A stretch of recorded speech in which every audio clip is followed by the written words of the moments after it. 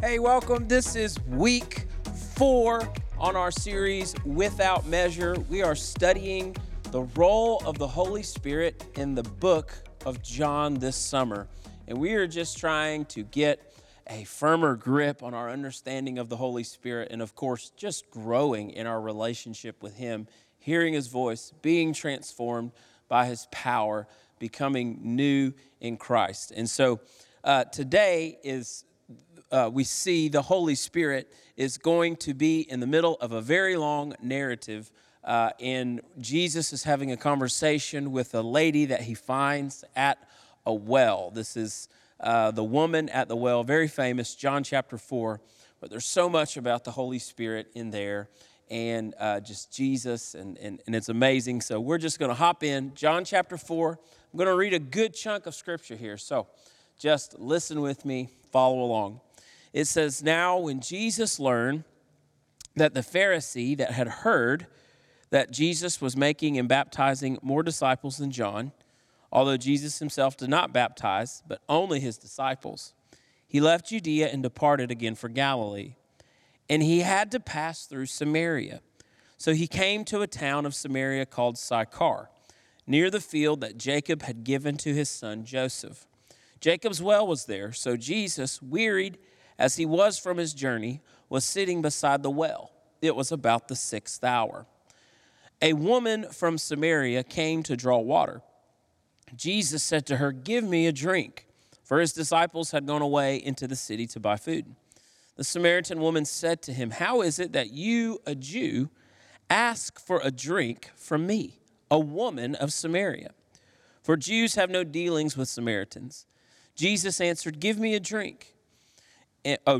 Jesus answered her, 'If you knew the gift of God and who it is that is saying this to you, 'Give me a drink,' you would have asked him, and he would have given you living water.' The woman said to him, 'Sir, you have nothing to draw water with, and this well is deep. Where are you going to get that living water? Are you greater than our father Jacob? He gave us this well and drank from it himself, as did his sons and livestock.' Jesus answered to her, 'Everyone who drinks of this water will be thirsty again. But whoever drinks of the water that I will give him will never be thirsty again. The water that I will give him will become in him a spring of water welling up to eternal life.' The woman said to him, 'Sir, give me this water so that I will not be thirsty again or have to come here to draw water.' And Jesus said to her, 'Go, call your husband and come here.' The woman answered, 'I don't have a husband.' And Jesus said to her, 'You're right.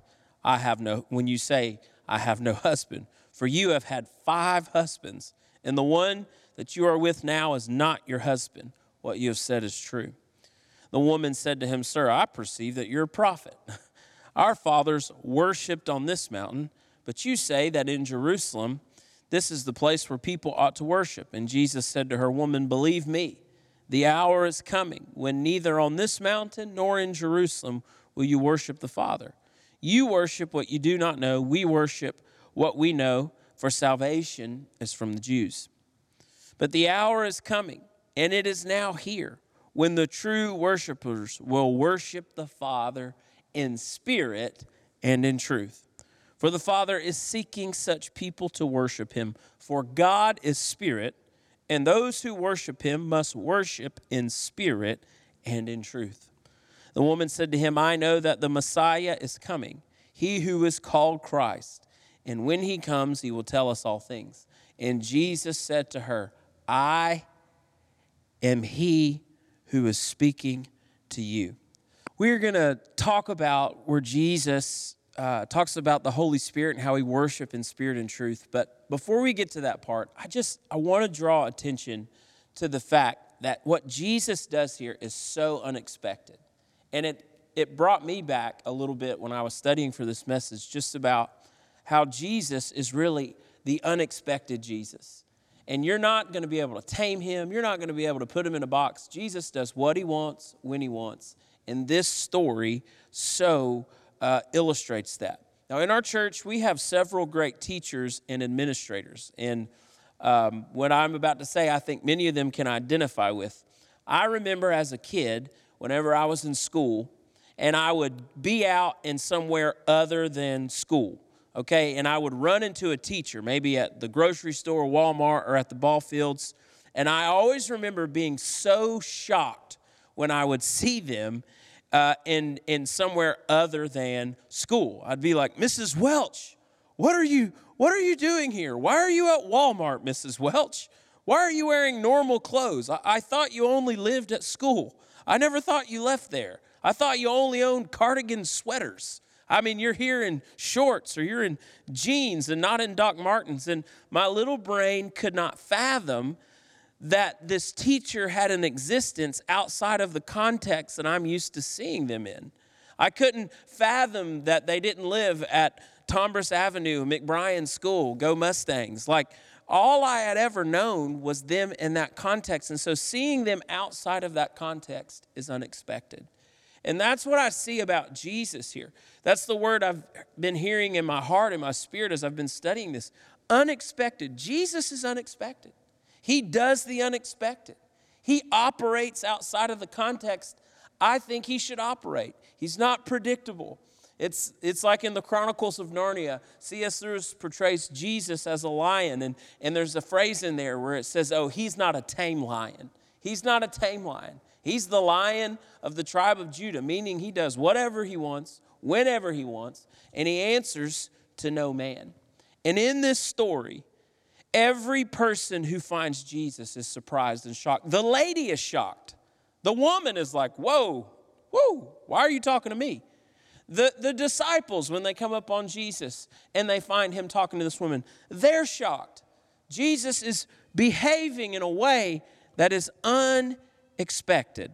So Jesus and his disciples, what had happened is they left the region of Judea. They are headed to Galilee. But in order to get where they needed to go, they had to go through Samaria. The disciples have gone off to buy some food in the city. Jesus is worn out on his journey, and he stops at a well to get a drink of water. And there he meets a woman, and he has a conversation with her that forever changes the lives of not just her, but everybody of the town where she lives. And the disciples are just shocked. Jesus is doing something unexpected. If they had known who the woman was, they would have been even more shocked, because by all cultural standards, Jesus should not be talking to this woman. Okay, she's the wrong race, she's the wrong religion, she's the wrong gender, she has a tainted past. Let's talk about that for a minute. First of all, this is shocking, this is unexpected, because this woman's the wrong race. She's a Samaritan. Okay, the roots of animosity between Samaritans and Jews go deep into history. In the 8th century BC, when the northern kingdom of Israel falls to the Assyrians, the majority of the population are carried off into exile. To repopulate the area, Assyrians brought in people from other parts of the empire, and these people intermarried with those still left in the land, and it resulted in a mixed race of peoples, later known as Samaritans.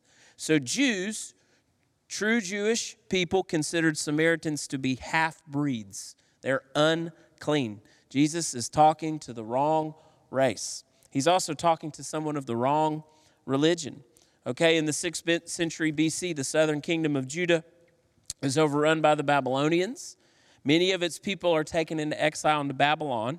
Later, the Babylonian kingdom falls to the Persians, and Cyrus, king of Persia, allows exiles from Judah to return to Jerusalem, where they begin to rebuild the temple and later rebuild the walls of Jerusalem. But those returning to rebuild were now called Jews. The Samaritans offered to assist them in rebuilding the temple, but their offer was rejected. Having been rebuffed, the Samaritans built their own rival temple on Mount Gerizim in Samaria. The combination of these events fueled religious and theological animosities. And then by the 1st century, the Samaritans had developed their own religious heritage based on the Pentateuch, the first 5 books of the Bible, but they did not believe in the rest of the books. And so they continue to worship not in Jerusalem, but their own temple they've built on Mount Gerizim. So they only they're half-breeds by the Jews. They're worshiping at the wrong place. They're not worshiping at the Jerusalem temple. They're worshiping at their own temple. And then this lady's the wrong gender, okay? We've all heard by now culturally how women are treated in Jesus' day, right? They're not valued. They're not honored as equal status before men. Some, though by no means all Jewish people, thought that for a rabbi to talk much with a woman, even his own wife, was at best a waste of time and a diversion from the study of Torah, and therefore potentially a great evil. So not only is she a woman, but she's a Samaritan woman, okay? There's a long-standing popular sentiment to the effect that all the daughters of Samaritans are perpetually in a state of ceremonial uncleanness. You're not supposed to be around or to touch an unclean person because that would make you unclean. She's the wrong race, wrong religion, wrong gender, and to top it all off, this lady has a past, okay? She's got a pretty checkered past. And this may not be due to her own fault that she's been married 5 different times, you know. Husbands could turn away their wives and divorce for hardly nothing. But she hadn't only just been married 5 times, but now the one she's living with, sleeping with, she's not even married to him.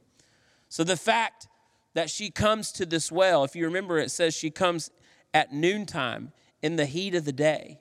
And what you need to know culturally is that women would often be the ones to go and fetch water for the household. It's a normal chore. But they would come at 2 times a day, at the beginning of the day, early in the morning when it's cool, and at the end of the day, in the evening when it's cool. But here is this woman alone at high noon in the heat of the day at this well. Why is she there by herself? She's there by herself because nobody wants to be around her. Yeah, I don't want to get around that woman. She might take your husband next. You know what I mean? I mean, she is unclean. She has a past. So here's Jesus.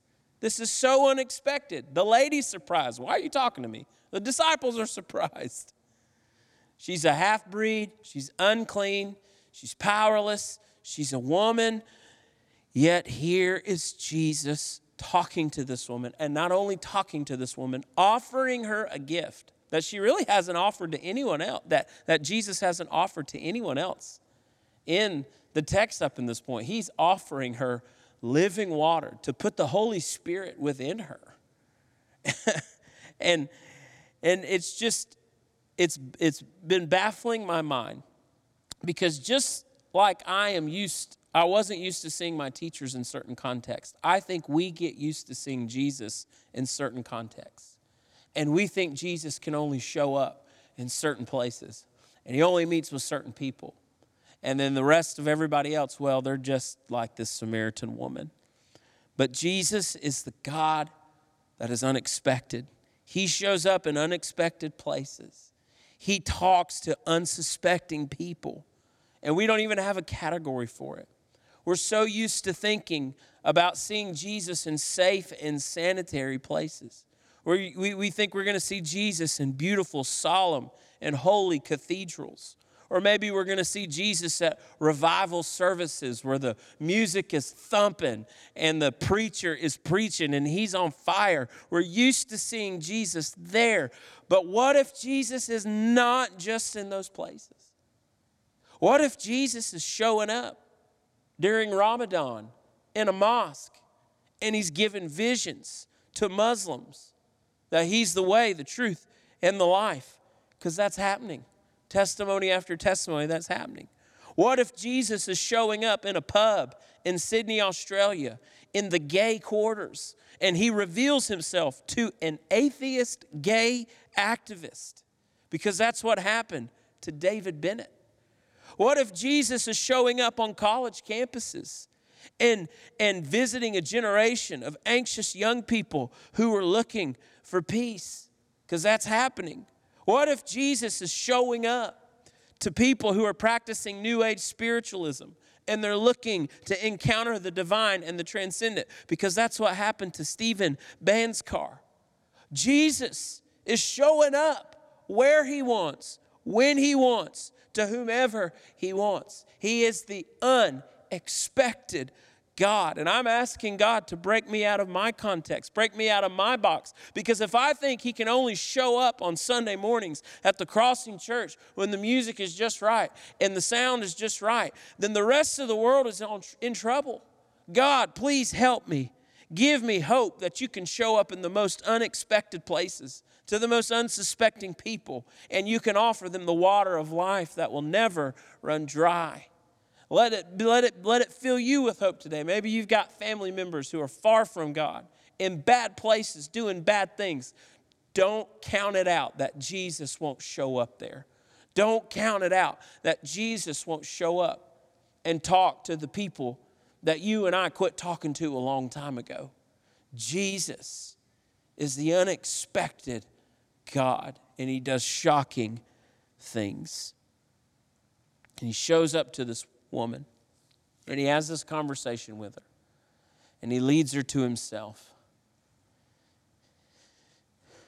And the Holy Spirit is so key in all of this conversation. Everything that Jesus is saying, the offer of living water, putting a well within you, what is that? What's that? That's the Holy Spirit. He's offering this lady to have the Holy Spirit put inside of her. She's been looking out in there for so many other things to satisfy her. He says, woman, I got something. If you only knew, what I got. I can put something within you that will never run dry. You can quit looking at it in all those other places and all those other men. I've got something for you to quench and satisfy your soul. I want to spend the rest of the day looking at that scripture where Jesus is talking about worship. And he says, God is spirit, right? And he is seeking worshipers who will worship him in spirit and in truth. Let's talk about that for a moment. First, he says God is spirit. When we say God is spirit, are we talking about the stuff or the material that he is made up of? Right? Because this is how we think in our minds. In a physical world, we know that we personally were made up of matter. Everything we see is made up of atoms and particles and neutrons and protons. And I'm not really good at science, so I can't really explain all that means. But we're made up of a physical substance. So when Jesus says that God is spirit, I'm not sure that Jesus is really giving us a science lesson, okay? I don't think he's having a philosophical moment with this lady at this well, okay? This lady doesn't need a philosophical moment. I don't think Jesus is trying to tell us or to tell this woman about the material substance or essence of who God is. I mean, we can't even wrap our minds around it anyways, right? We only know this physical world. We only have context for physical things. Everything we see is created by God. So that must mean God can't be made up of the stuff we see. His substance is something else. That's why we just have metaphors to describe him many times, right? God's like a fire, or the Holy Spirit's like a wind, or like a river, or living water. So what is Jesus saying when he says God is spirit? I agree with Dr. Gary Burge. He says this: when Jesus says God is spirit, what he is giving is a description of his dynamic attributes in relationship to human beings. To say that God is spirit is to say that a relationship with him must be a spiritual relationship. What does that mean? In other words, God is different from me. God's totally other from me. And if I want to have a relationship with him, if I want to communicate with God, I'm not able to do it with the equipment I currently have. I need a way to connect. And I'm only able to connect with God through the medium of the Holy Spirit. The problem is I can't supply myself with the Holy Spirit. I don't have the connection. Okay, I was trying to think about the best way to explain it, and I got to thinking about our cell phones. Okay, in our phones, we have what is known as a SIM card. A mobile SIM card is what allows you to make phone calls and to send text messages. It's what allows for connection. Now, my phone can do some things without the SIM card. I can use the apps, I can take pictures, I can write notes, I can use the calculator. There are some functions that I can do without the SIM card. But unless I have the SIM card, here's what I can't do. I cannot communicate with other people. It's the SIM card that allows for the communication. Because God is something other than us, in order for us to connect with him, in order for us to have communion with him, in order for us to know him, and in this context, in order for us to even worship him, we need something. We need the Spirit. The Spirit is the SIM card that connects us with God. This is why Jesus is so important. This is why believers say that Jesus is the only way to God. How can you say Jesus is the only way to God? Because in the gospel, who is the one who has the Spirit? Jesus. Jesus is the one who has the Spirit without measure. And he's the one who gives the Spirit without measure. What does he tell this woman? I'm going to put my Spirit in you. I'm going to put a well of living water within you so that you can truly worship and know God. Jesus is the one with the Spirit. Jesus is the way, the truth, and the life. Thus, what does Jesus do? Why is he giving us the Spirit? Because he's supplying us with the power that will enable us to truly worship and know God. This is why there cannot be any other way. Because Jesus is the only one who brings the connection that we need to the Father. So, listen, there are other people, there are New Age, and we'll talk about that in a minute. There are other things, other gods that people are connecting with. But and people say, well, some go through Hinduism and some go through Buddhism, but we're all worshiping the same God. And that just can't be true. If you're worshiping someone other than Jesus, it's not leading you to the one true God, creator of heaven and earth. I'm telling you, you may be connecting with an entity, but it's another entity, some other spirit. And it's not a benevolent spirit. It's not El Elyon, God the Most High. It's not the God who is love, the God who is life, and the God who is light. Because it is Jesus, the only one. In him is where we get the Spirit. He is the one who tells this woman, I can put inside of you the Holy Spirit, the thing that will enable you to truly connect and worship God. This woman, they talk, if you go back and you look back and forth at the conversation between Jesus and this woman, they have a very lengthy conversation about worship. It goes back and forth about where you should worship. Who, our people say this about worship, your people say this. A lot of questions about worship. And Jesus just kind of shuts it down. And she's like, look. He's like, look, let me tell you something. To truly worship God, there's only one way to do it. God is Spirit, and you need the Holy Spirit if you're going to connect with him and to worship him. And in fact, he says, now is the hour. Now is the hour. Why does Jesus say the hour is now when the worshipers will worship him in spirit and truth? If you go back and you read the book of John, every time Jesus refers to the hour, what is he talking about? He's talking about the moment he is crucified on the cross. The hour is about Jesus and his glorification on the cross and what he did on the cross. What's Jesus saying when he says the hour is coming when those who will worship in spirit and in truth? He's saying that true worship happens in me and what I did for you on the cross. That's where true worship comes together, where the Spirit will be given out, where people can connect with God. It all happens through him. Jesus is the only way. And Jesus says God is seeking worshipers.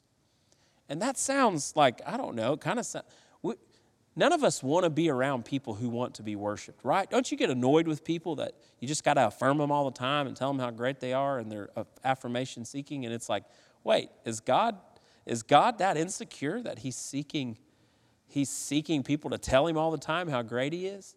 That's not it at all. That's not it at all. God doesn't need your worship as if it powers him somehow and he lives off. No. It's not that God needs your worship. It's that you need to worship God. Because what you worship is really what is satisfying you in your life. What you worship is what you're becoming like.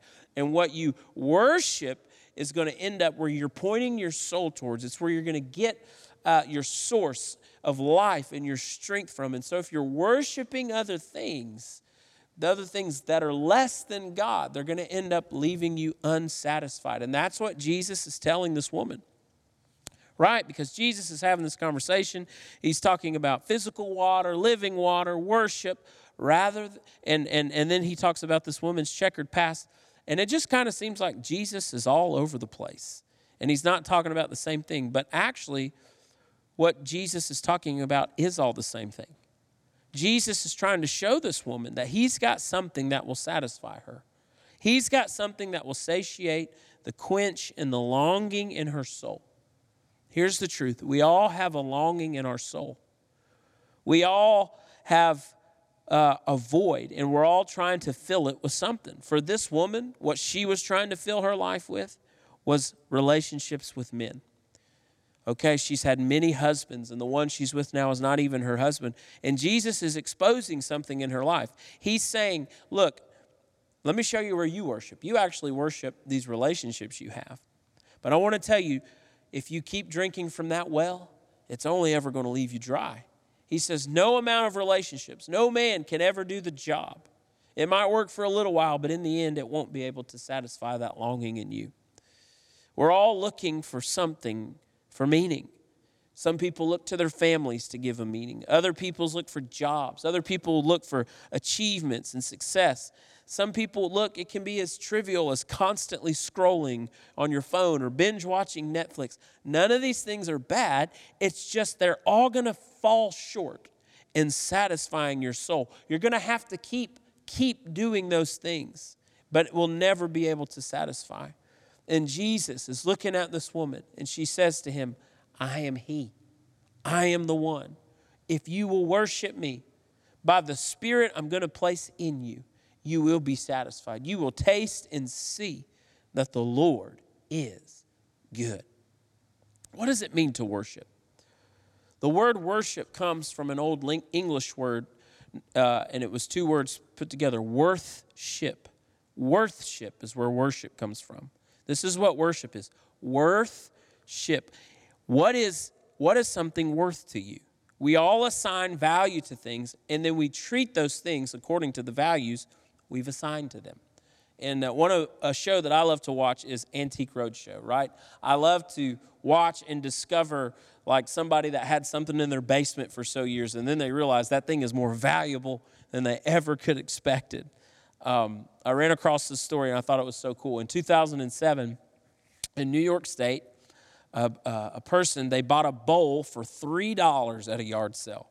And it was a cool bowl, cool looking, sat in their living room for a few years collecting dust. And then they just got kind of curious about it, and they started investigating this bowl that they bought for 3 years. And they found out that it was a rare 1,000-year-old Chinese bowl from like a dynasty.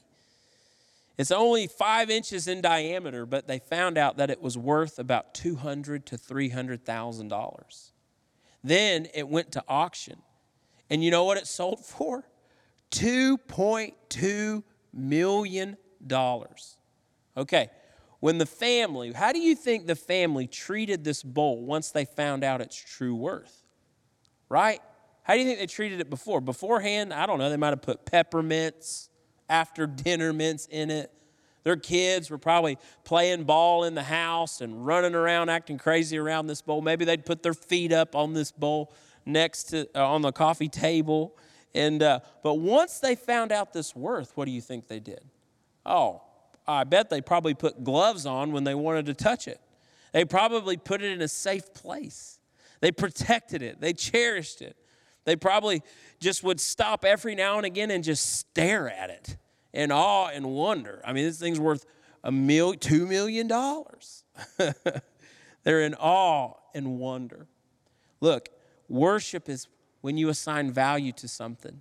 And when you assign value to something, then you start treating it like the value that it's been assigned. When it says God is seeking worshipers, what does that mean? God is seeking those who will assign the proper value of what he's worth. And they will then, therefore, as they worship, as they assign that value, it will end up transforming the way they live their life. Do we treat God like a $3 bowl in a yard sale? set him to a side, forget about him, let him collect dust? We're flippant with him. Or do we ever take time to just be filled with the awe and wonder of who he is? To let his infinite value and worth fill our minds. Because if we let the infinite value of God's worth penetrate our hearts, then it will transform the way we live. We'll take him seriously. We'll want to live our lives in such a way that we don't want to do anything to harm the valuable relationship we have with our infinite Creator. We'll protect it. We'll cherish it. We'll be astonished and amazed at the gift of God that he's placed on the inside of us, the Holy Spirit. We will wonder at the person of Jesus and the price that he paid on Calvary. We will worship him for who he is, and that will transform us. This is what it means to worship in spirit and truth. What are we talking about? We're talking about adoring and seeing the value and worth of God. And how do we get a revelation of God? How do we see his value? Jesus. Jesus is the visible image of the invisible God. So to worship in spirit and truth, it means we're focused on and empowered. It's spirit and truth worship is worship that is focused on and empowered by Jesus. And you know what? Jesus is the spirit giver. That's the spirit part. He gives us the way to connect with God. And Jesus is the truth. He's the reality of God. Truth is what is real, and Jesus is truth. When you put it all together, Rudolf Schnackenberg, he says it like this. He says, in true worship, there is an encounter with God, for which God must make man capable by his grace. If a man is to adore God in spirit and truth, he must first be filled and penetrated by the Spirit of God. And true adoration demands the doing of truth. So God gives us the ability to encounter him through the Spirit. And when the Spirit penetrates our soul with the love of God, the life of God, the light of God, then we assign that true value and what he's worth. That in turn transforms us from who we are to being in Christ's image from the inside out. This is what it means to worship in spirit and in truth. This is the gift that Jesus is offering this lady at the well, this living water, this gushing forth Spirit that will bring revelation after revelation after revelation of who Jesus is. And then when you see who Jesus is and you're in awe and wonder of who he is, then it transforms you from the inside out. And it's this ever-going process. As I end today, I want to share a testimony with you, a real testimony about an unsuspecting young man and how Jesus came to him and gave him this precious gift. I recently heard a testimony of this young man. His name is Stephen Bancars. Bancars was really big in the New Age spiritual movement. And this is an ever-growing movement in our culture. Even today, if you walk in Barnes & Noble, really the first thing you're going to see is a big section of tarot cards, zodiac signs, crystals, witchcraft. It's all very, very popular. And, TikTok, there's a hashtag on TikTok known as hashtag Witch Talk. Over 40 billion views on Witch Talk. Kids are experimenting with these things. And why? Because it's a longing in the heart to connect with a transcendent being, a transcendent God. And Bancars became really big in the New Age movement. He was a big proponent of it. He had a website. He had a blog.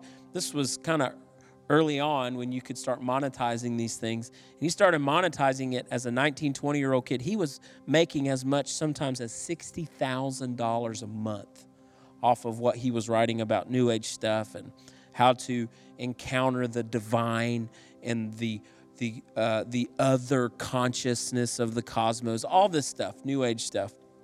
And Bancars, it's interesting, in his testimony, he talks about Jesus. Like the New Age movement talks about Jesus. It even talks about the Holy Spirit. It even talks about God the Father, but it talks about it in such a way that it's just enough for you to know who they're talking about, but it's not really the God of the Bible or the Jesus of the Gospels. It's just enough to deceive people, really. If you have any type of Christian background, you think, oh, well, this is kosher. They're talking about Jesus.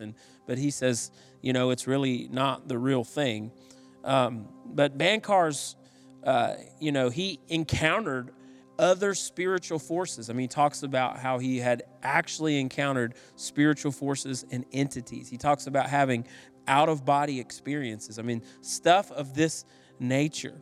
He's making a lot of money. He's becoming very popular. He's, encountering spiritual things. But he says, yet in his soul, he was thirsty.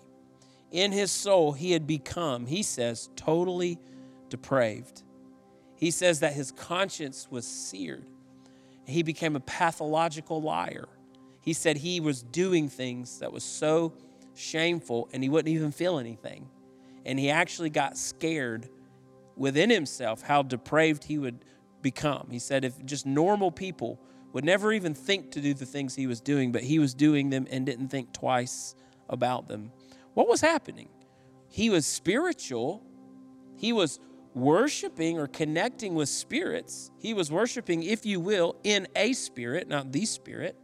He's encountering spirits. But here's what he's not encountering, the Holy Spirit. And here's what also he's not encountering. He's not encountering the truth. It's not worshiping in spirit and in truth in Jesus. And he finds himself living as a liar, not in the truth, and doing things he thought he would never do. He felt completely bankrupt in his soul and darkened. And I don't want to share his whole testimony because it would take too long, but he just comes to this realization that he needs Jesus. He comes in this realization that he needs to actually not just talk about Jesus as the most enlightened one there's ever been, but he actually needs to read the Gospels. So he starts reading the Gospels. And one night he finally comes to the end of himself. And he goes out into his backyard and he falls on the ground and he just starts repenting of all the terrible things he had done. And he starts crying out to God and he starts saying, God, please save me. Please save me, Jesus. And he's repenting and he's saying, I need you. And as he's crying out to God, he said right there in his backyard, Jesus shows up. He shows up, and just like he did for the woman at the well. And he says, you know what he did? He filled me with the Holy Spirit. Stephen, who's very familiar now with spirits and encountering spirits, he encounters a spirit that he had never encountered before, and it was the Holy Spirit. And he said, I could literally feel the presence of God enter my body. And he says, you want to know what? It was not an impersonal cosmic life energy, but it was a personal, self-authentic, sentient being. He was so personal, and I just knew that I knew it was the Spirit of Christ. It was the Spirit of Jesus. And he said, all I could do over and over again was cry out, Jesus is Lord. Jesus is Lord. Jesus is Lord. And in that moment, he said, I was made aware. It's like I could hear the leaves rustling. I could hear the crickets. I could hear the birds singing. And he said, it was just the Holy Spirit made me aware that all of these things, the leaves, the crickets, the birds, all of creation recognized who was there, that Jesus was there, the Almighty was there. And they were all chirping and buzzing and wrestling and declaring themselves that Jesus is Lord. And he says, I was a New Age believer. I used to deify creation. I used to think pantheistically that the leaves are God and the trees are God and we're all God. And he said, but now in this moment, I realize that all creation actually recognizes Jesus as Lord. And all creation is crying out to him as Lord. And I, in that moment, had to worship. I had to prostrate myself and cry out, Jesus is Lord. What happened in this moment? What happened is Stephen cried out. He met Jesus. Unexpected Jesus. He meets him. What does Jesus do? Puts the Spirit of God in him. And when the Spirit of God enters him, what does he do? He starts worshiping Jesus and saying, Jesus is Lord. Jesus is Lord. And his life is transformed. What happened? That is worshiping in spirit and truth. Recognizing the value of who Jesus is. Knowing his worth. And it transforms you from the inside out. And it all happens because Jesus put his Spirit inside of him. This is what Jesus does for us. This is the good news. He's the well of living water on the inside of us. And we're called to worship him in spirit and in truth. Father, I pray for your people today. Lord, I pray. Maybe there's some of us, Lord, that we are saved. But Lord, it's been a while since we've let that well bubble up inside of us. It's been a while since we've communicated with our Father. Lord, you've given us that spiritual SIM card. You've given us that ability to do that. But we need to come back to you today and worship you. Lord, I pray that that living water would just start gushing up inside of us today. That we would set our eyes again on you, Jesus. That we would be focused and empowered and worshiping you, and it would transform us from the inside out. You're seeking those who will worship you today in spirit and in truth. Let us be those people. In Jesus' mighty name I pray. Amen. Amen. Hey, thank you so much for being with us today. Make it a goal this week to set aside time, get in the Word of God, and just think about Jesus. Get in there and get a revelation. Sit with it, meditate on it until it hits you and you realize the worth of God. And it leads you to a place of transformative worship in his presence. We love you. We'll see you very soon.